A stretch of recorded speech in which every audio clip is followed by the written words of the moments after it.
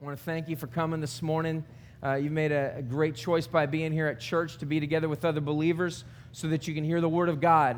And obviously you can read that at home, and that's a good thing, but it's especially a good thing to come together as the church and to hear the Word of God together. And insofar as my words this morning are of God, I'm praying that you're hearing those, and that the Spirit of God moves in your heart this morning, and that He moves in your life and causes things to be different than maybe they perhaps already are. If you're new here this morning, I just want to welcome you. I want to say thank you for coming and checking out Outward Church. We want you to know that we're a community of believers who love Jesus and live outward, and that simply means this, that Jesus is everything to us, and as a result, we believe that it should change our lives. It doesn't mean that we're perfect, but we believe it should change our lives on a regular basis, and as a result, make our community better by living outward, not for ourselves, not just for our church, not just for our Christian community, but for our community that even doesn't believe the same way that we do, even people that hate us. We want to be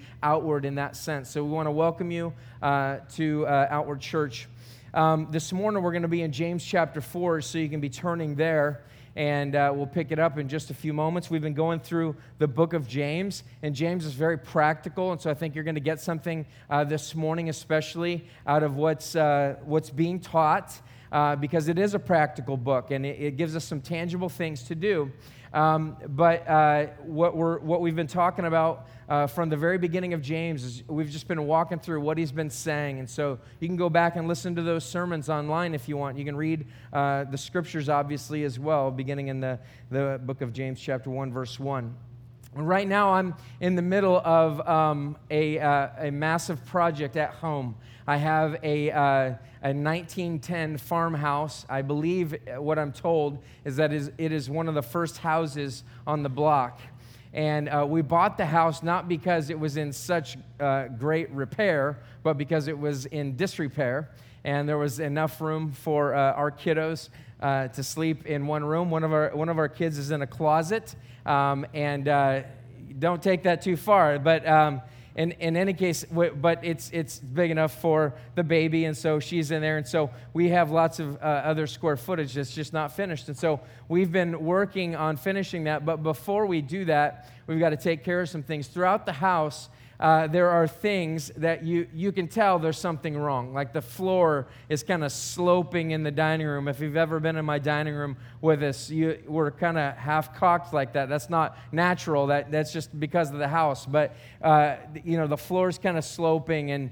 And downstairs in our basement especially, somebody did some remodeling and took out a support beam and its posts, and then decided to rig up something that I have never seen in a home before, and I've done quite a bit of remodeling in my days, and so it's been an interesting process. I've been down there with my son Marshall. He's been filling up the trailer. If I knew they were going to be this helpful, I would have had more, but he's just, I'm like handing stuff out the window, and he's putting it in the trailer.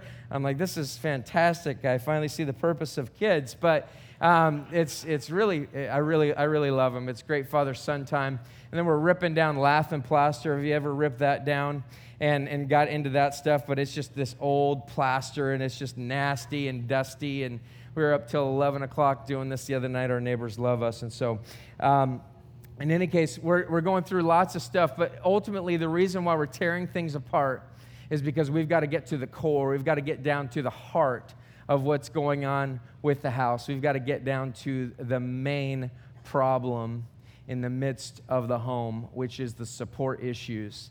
And when we get down there, we see all types of foundation issues, foundational problems with the home.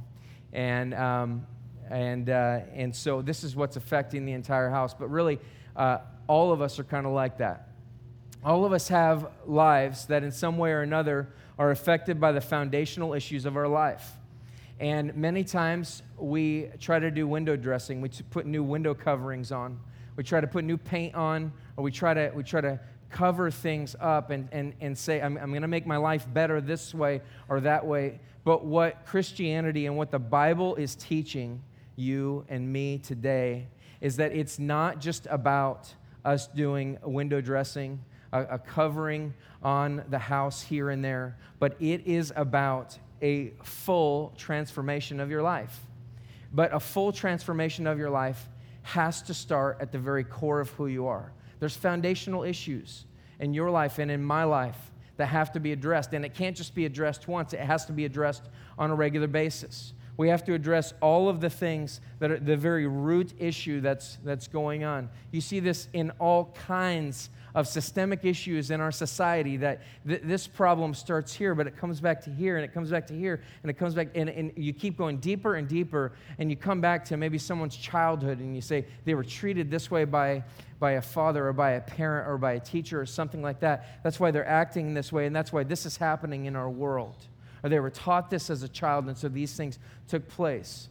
What the Scriptures claim is this, is that it has the ability through the power of God, not just because it's words on a page. There's lots of self-help books that claim these things, but the Scriptures actually claim supernatural power in our lives.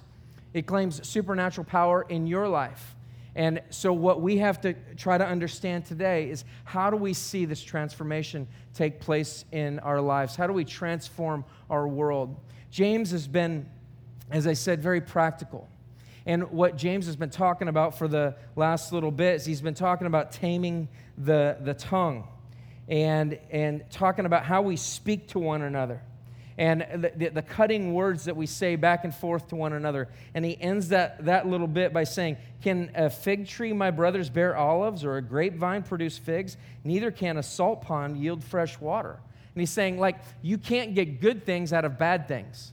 You can't get one thing, you can't get this kind of fruit out of this kind of fruit tree. Like, it has, like, if this is who you are, then this is what's coming out. And again, you can try to change the window covering. You can try to paint things, but at the end of the day, what's in you is going to come out. What's a part of you is going to leak out into all of your relationships. What's the way that you're made up on the inside is going to eventually affect, if it's not already, and I assure you it most likely is, it's going to affect who you are. And so what James is saying is, he's saying that there's a problem internally that's coming out externally. And then he says in verse 13 of chapter 3, he says, who is wise and understanding among you? By his good conduct, let him show his works in meekness and in wisdom. And what he's saying is this, he's saying, if you think, and if I think that if we think that we are wise, if we think that we have some kind of wisdom, then that should be backed up by our conduct, by our character. It's not just your character publicly, but it's your character privately. It's who you are personally when no one's looking. It's got to be backed up by your conduct. And so what he's talking about is he's essentially giving us a way that relationships are supposed to work out. And when you have a life that's pouring out good things, what it means is that there's good things going on inside of you. Chapter 4 continues that theme of relational workings out. It continues the theme of working things out in relationships. And what's going on here? And I think he gets down to the root of the issue. And he says in chapter 4, verse 1, he says, what causes quarrels and what causes fights among you? Let's just stop right there for a second. Let's talk about everything going on in our life. The biggest things happening in our life. The biggest events, the most stressful things that we have taking place around us. They're oftentimes the quarrels and the fights. It's the fighting at home. Some of you got in a fight before you got here. On your way to church. Sinners, good grief. I would have done it too if I was at home with my wife, but I was already here studying, right? What causes quarrels and what causes fights? It's the biggest things that are going on in our life are the relational issues that we have going on. The most devastating things in your life are the things that are going on in your marriage. Like, you may be on the doorstep of divorce, or you may already be divorced. And what's happening is that there's quarrels and there's fighting that's going on. And James is like, asking this question that seems kind of small, like, well, you didn't do the dishes, or you didn't provide for me, or you never, whatever. But James is really getting down to the root issue, and he's saying, I'm going to tell you where quarrels and where fights come from, and it's not where you think. He says, what causes quarrels and what causes fights among you? Is it not this, that your passions are at war within you? You desire and do not have, so you murder. You covet and cannot obtain, so you fight and quarrel. You do not have because you do not ask. You ask and do not receive because you ask wrongly to spend it on your passions. You adulterous people, do you not know that friendship with the world is enmity with God? Therefore, whoever wishes to be a friend of the world makes himself an enemy of God. Or do you suppose it is to no purpose that the Scripture says he yearns jealously over the Spirit that he has made to dwell in us, but he gives more grace. Therefore it says, God opposes the proud, but gives grace to the humble. Submit yourselves, therefore, to God. Resist the devil, and he will flee from you. Draw near to God, and he will draw near to you. Cleanse your hands, you sinners, and purify your hearts, you double-minded. Be wretched and mourn and weep. Let your laughter be turned to mourning and your joy to gloom. Humble yourselves before the Lord, and he will exalt you. Do not speak evil against one another, brothers. The one who speaks against a brother or judges his brother speaks evil against the law and judges the law. But if you judge the law, you are not a doer of the law, but a judge. And there is only one lawgiver and judge, he who is able to save and to destroy. But who are you to judge your neighbor? And what James says there is obviously a lot. And I see several different sections. We could spend a lot of time in this passage. But he begins by saying what causes these quarrels and these fights. I want you to think right now about some type of relational issue that you have. To think about it may be with your spouse if you're married, and maybe with a friend that you haven't talked to in a while, especially if you're single, like maybe you haven't hung out with this person. Something's happened there. There's something in between you. It may be something at work, or it may be just something in your immediate family, perhaps a parent or something along those lines. What's causing these things? And James says he's going to answer back, and he's going to say, is it not that your passions are at war within you? Now, that word passions is not just like passion. Like when we think of passion, we think of all kinds of things. There's, the music that comes from passion, the Christian music that comes from passion. There's passion that seems kind of sexual in nature. There's passion which is just like, I'm passionate about this. But what James is saying here is he's saying, is it not that your hedone, where we get the word hedonist or hedonistic or hedonism, which is the endless pursuit of passion, or of pleasure, I should say. It's the endless pursuit of that. It is the pursuit of pleasure at all costs. It's the pursuit of pleasure at all costs. James is saying this, that every single one of us, when there's fights and quarrels among us, especially in the church, what he's saying that we are acting like a bunch of hedonists who want pleasure at all costs. We don't care what it takes to get it. We just want what we want no matter what. Now take that thought that I asked you to have in your head, the issue that you may be having with someone right now, and I want you to apply this passage to yourself and say, what's causing this fight in my marriage? What's causing this fight in my relationships? What's causing this argument at my work is my passions are at war. You might say, no, it's not. It's their passions are at war. Now, you just got to take responsibility for what's yours here. So many times, well, this would be great for my spouse to hear. No, this is for you. This is for you, all right? Your passions are at war. My passions are at war within me. It's the endless pursuit of pleasure. That's all that I want. That's all that I need. Sometimes we talk about it here at Outward Church as security, comfort, and control, and approval. We deeply desire to have the approval of other people. That, in turn, gives me pleasure because I want your approval at all costs. Like pastors especially deal with this because, I stand and talk to people all the time, right? And sometimes people aren't very nice, and they say, your sermon sucked. And I'd probably say back to you, you're right, it might have sucked. But guess what? It still kind of hurts, doesn't it? But really what it comes down to is that sometimes I can have a passion for the approval of others. I can have a passion for security. I feel insecure, and I have to feel secure, and so I've got to have lots of money. Or I've got to have this right house. Or I've got to have these types of things. It's the security. It's the control. I've got to be in control of things. My passions are at war with one another, and you're taking the thing in my life. If there's a banner over my life, it's approval, comfort, security, or control, and that is who I am. That's what I want.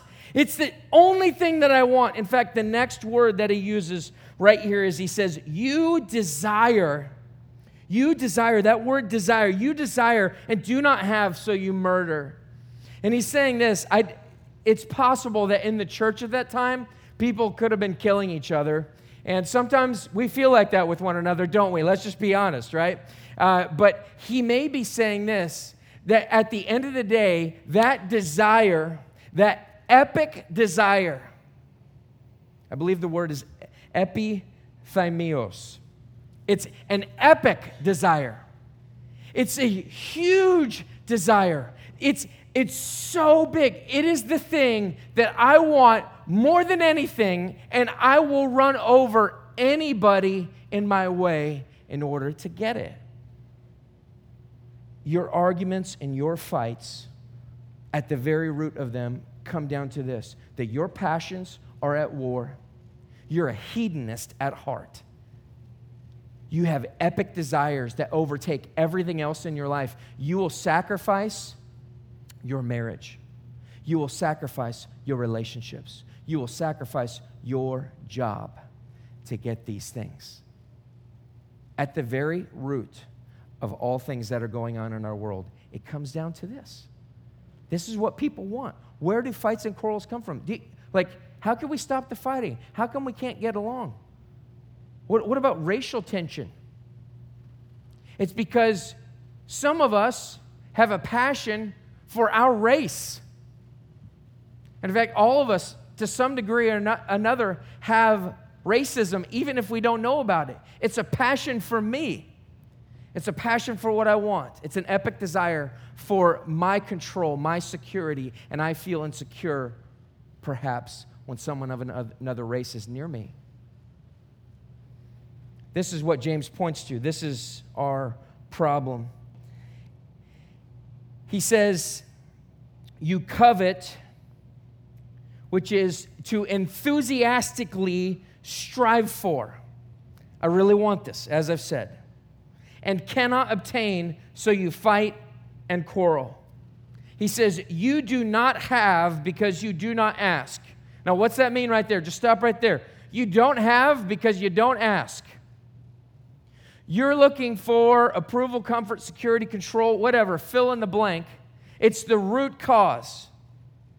You're looking for that thing at any cost, so much so, and you're looking for it in all the wrong places. Looking for love in all the wrong places. Remember that song? Most of you probably don't, right? Whatever.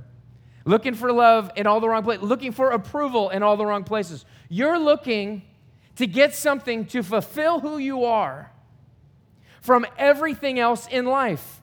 And let me just say this, especially when it comes to marriage. So many times, each spouse is looking to the other one to say, I want you to be the end all in my life. I want you to grant to me all things related to approval. I want you to approve of everything that I do.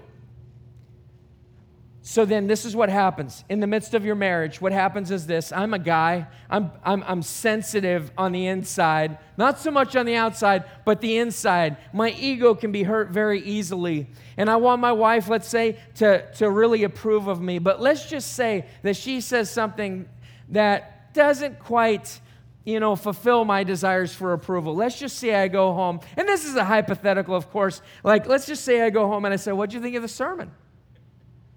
And let's just say that she's like, it was good. It was good. And I say, oh, what do you mean by good? I mean, it was kind of good. It was really good. Like, was there something wrong with it? She's not quite fitting into that level of approval that I was looking for. I'm looking for, from my spouse, like this really big thing. And I'm saying, I have a passion. I'm a hedonist. I am seeking after pleasure in the area of approval, so much so that I am going after it from her. And if she doesn't give that to me, I'm disappointed. And that disappointment in your marriage flows all the way throughout your life. It's going to color the way that you talk with one another. And guess what? Marriages fall apart because of this. It comes as a wife comes after her husband and wants the security. I want more security. I want more security. I want more security. I want you to be everything to me. I want you to be every bit of emotional support that I need. And at the end of the day, listen, guys, we have a responsibility to provide those things. We have a responsibility to give our wife so many of those things. But at some point, the wife has to come down on this level and just say, my husband isn't God. You don't have the approval or the security that you want in your marriage. Not simply because your husband isn't God, but because you're not asking God. You're looking to your husband to provide things that only God can provide in totality. And your marriage is like falling apart at the seams because what's happening is this, is that you've made a God out of your husband. You've made him into somebody that he cannot be. He cannot fill those shoes. And guys, she cannot fill those shoes either. She can't be that for you. Those of you who are single, in the midst of all of your relationships and your friendships and things like that, those things are so important to you. Because of this, some of you are on your own. Maybe your family's not in town. Or God hasn't given you a spouse yet. Maybe you want that. But what's happening is this, is that the weight of relationship is being laid perhaps on other people, and you're weighing them with something that ultimately they cannot provide you because they are not God.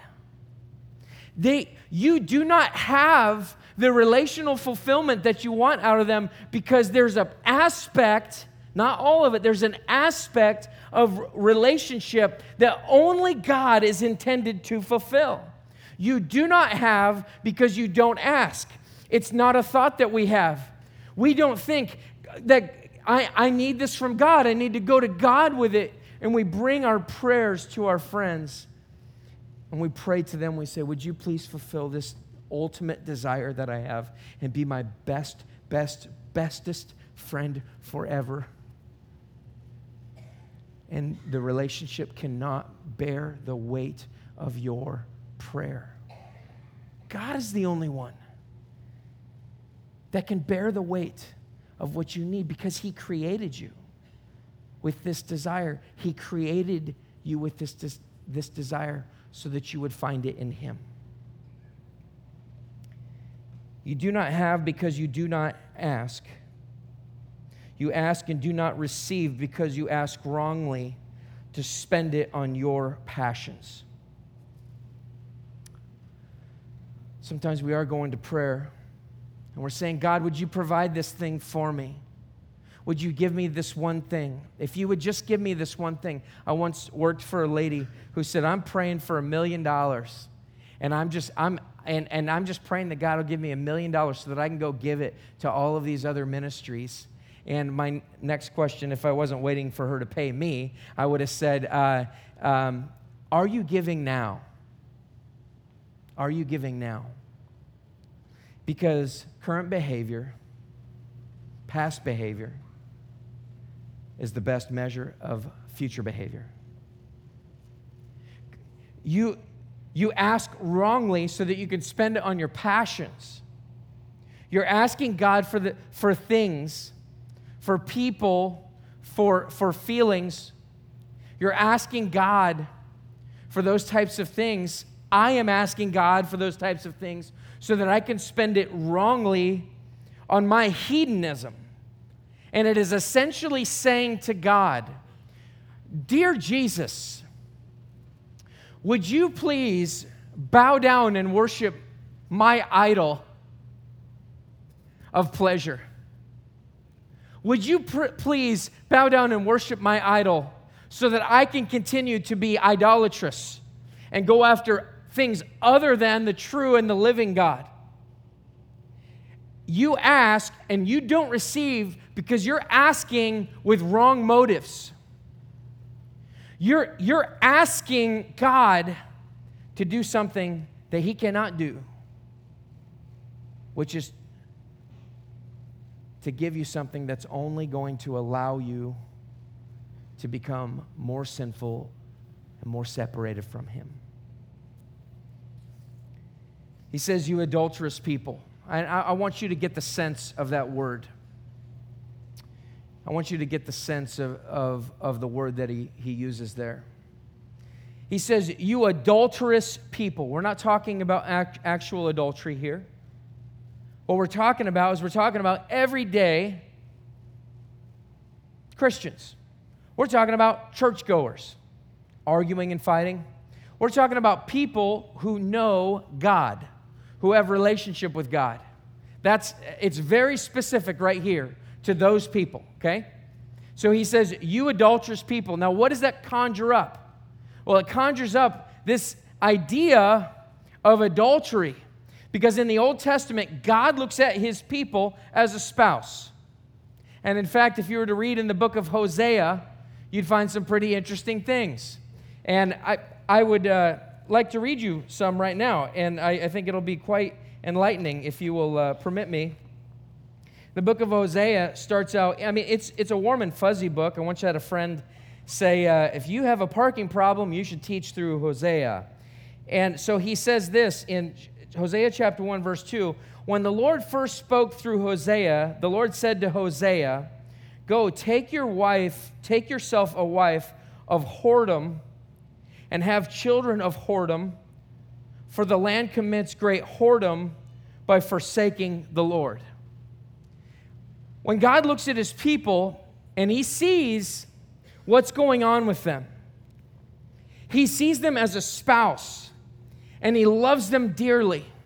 But when He sees them begin to go after other things, in fact, I've got to keep reading here for just a second, and it says it in verse 5, about halfway down, it says, for she said, I will go after my lovers who give me my bread and my water. He's talking about His people. He calls them a she. I'm going to go after my lovers who give me bread and my water, my wool, my flax, my oil, and my drink. Therefore, I will hedge up her way with thorns. I will build a wall against her so that she cannot find her paths. She shall pursue her lovers, but not overtake them. She shall seek them, but she shall not find them. Then she shall say, I will go and return to my first husband, for it was better for me then than now. And she did not know that it was I who gave her the grain, the wine, and the oil, and who lavished on her silver and gold, which they used for idol worship. I believe James is specifically evoking at least this type of situation, if not this very book. When he's saying this, he's not calling us whores, if I can use that word, But he says we're adulterers. And the reason why this is important is to say this, is that when there's arguing and fighting that's going on in your marriage, when there's arguing and fighting that's going on in our church or in your work, when your passions are at war within you, when your desires are going after those things, it is an example of being an unfaithful husband, an unfaithful wife in a marriage. And for those of you that are married or who want to be married, how faithful do you want your spouse? Very, very, very, very completely faithful, right? God is like a lover to us. And he's saying this. He's saying, this stuff in your life, this epic desire, this passion, is creating in you another lover. You're going after these things and you're saying, hey, I need approval so much. I need the comfort and the control so much that I'm going after those things. You're the one that's giving this to me, wife or husband. You're the one that's providing these things for me. But what does God say to his people? And she did not know that it was I who gave the grain. I'm the giver of the grain and the wine and the oil. I'm the one who gives all good things. And yet here we are as adulterers to God when we go after those things. Now, some of us walk into church and we say, things are okay with me. I'm doing all right. But at the end of the day, when you look back over your conversations and your relationships, the way that you speak about other people, the arguments that you're in, it's an example of unfaithfulness to God. And it brings us to a point of just like devastation to say, like, I'm an adulterer to God. I walk away daily. Like, how in the world is this even helpful if this is where I'm at, if this is who I am? If I, as his creation, say, thank you very much for all this stuff, now forget you. How does that work? He says, do you not know that friendship with the world is enmity with God? Enmity is discord. Has to do with anger in both directions. It has to do with this anger towards us towards God and saying, God, I'm angry with you. And you might say, you know what, I'm okay with God. I'm cool with him. But no. He's saying, no, when you act in these ways, what's essentially going on is that this is anger towards God. And the way that this works is this, is like in my marriage, like I can say something and my wife may turn around and say, I feel like you just said this. And I might say, I didn't mean that. And she says, that's the way that I received it. And I say, when I was a moron, I would say, well, I didn't mean it that way, so you shouldn't have taken it that way. But here's the way that it works with God. God knows our hearts. He knows every aspect of our personality. He knows what we meant. And you may, on the surface, may be saying, I didn't mean it like that. But God is saying, that's the way that I took it. That's the way that I'm taking it. That this adultery is enmity.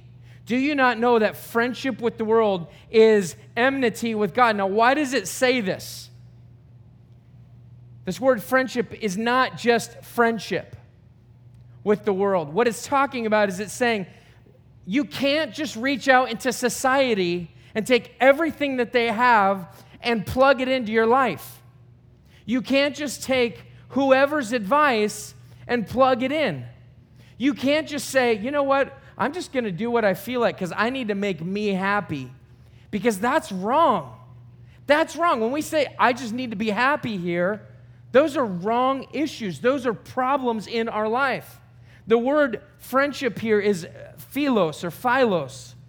And what it means is this. It's not just like, hey, how you doing? How was your weekend? You know, that's friendship. That's surface level. That you might even be closer friends than that. But that's not the friendship it's talking about. It's talking about the sharing of all things, the sharing of ideas. It's taking the thought process that our world has and saying, I'm taking that as my own.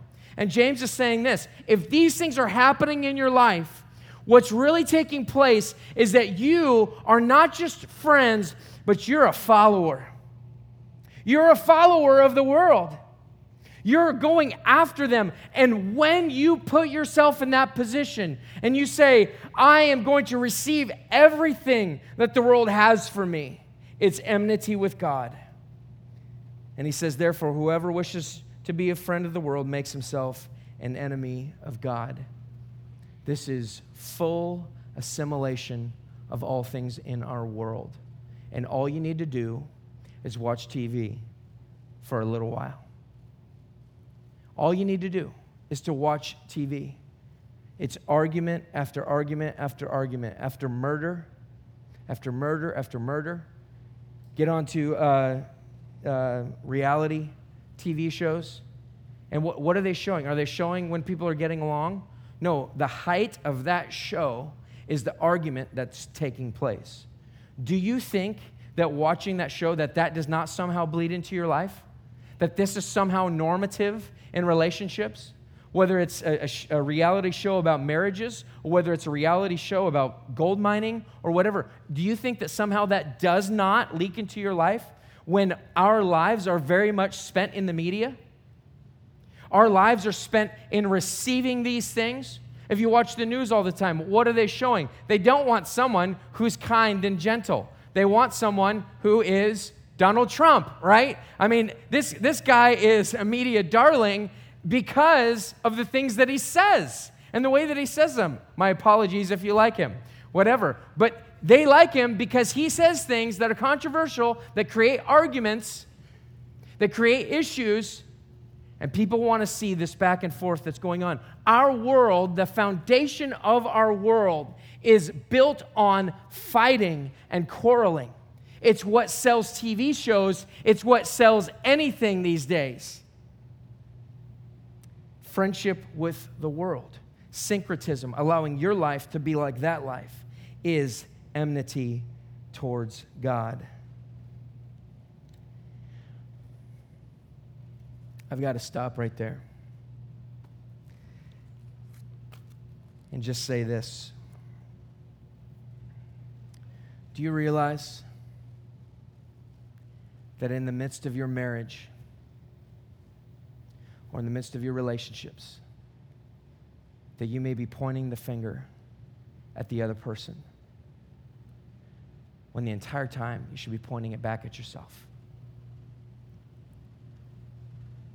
Because you want something from them that only Jesus provides. Jesus is the only one who provides. It is why we sing in Christ alone. It is why we resonate these phrases over and over again, so that you go home and you say this: in Christ alone, my hope is found. In Christ alone. That's the only place that can be fulfilled. How is it fulfilled in Jesus? Because Jesus perfectly fulfills everything that God requires. Jesus perfectly fulfills everything that God requires. His approval is totally in God the Father. His comfort is totally in fulfilling everything that God the Father has desired from him. His control is released to God the Father. His security is in God the Father. He is completely in God the Father. And what that means for us is this, is that when Jesus goes and he dies for something that he didn't do, he did not sin in the way that you and I do. He does not submit his life to man. He submits his life to God. When he went to the cross as an absolutely, completely perfect, infallible human being who is God in the flesh, what happened was this: he made a way for you to be able to get to God. He made a way for you to be able to say to him, okay, I give up. I submit. I'm going to give you my life. I'm going to stop going after these things. Listen, you think that your world is based on going after these things. The motivational drive of your life is pushing you towards the approval of other people. Whether you party too much and you get yourself into trouble, or who you're sleeping with. It's what's driving you is you're driven by these things, and it's not by God. And it leads you to death spiritually. But it leads you to all kinds of disasters in this world. And ultimately, it can tear apart your family. It can tear apart your world. The church of Jesus Christ, through His Word, through the body and the blood of Jesus Christ and the Spirit of God inhabiting us, has the answer to our city, but we better know it first. Church, let's get it right. Let's get it right. Friendship with the world is enmity with God. And we're going to pick it up next week with some great hope that He gives, but I want to leave you with that for now. Let's pray. Lord Jesus, we thank you so much that you have given us the ability to receive from you what it takes to live this life according to what you want. Lord God, I'm praying that by the power of your Spirit, that you would shore up the foundations of our life, that you would get down to the root and expose where we have deep desires for things that are not of you. Lord, may you be the one who does the work in our life. Lord, may we do some remodeling in our hearts through your power to expose the deficiencies so that we can see where we need to hope and to trust in you. It's in your name that we pray. Amen.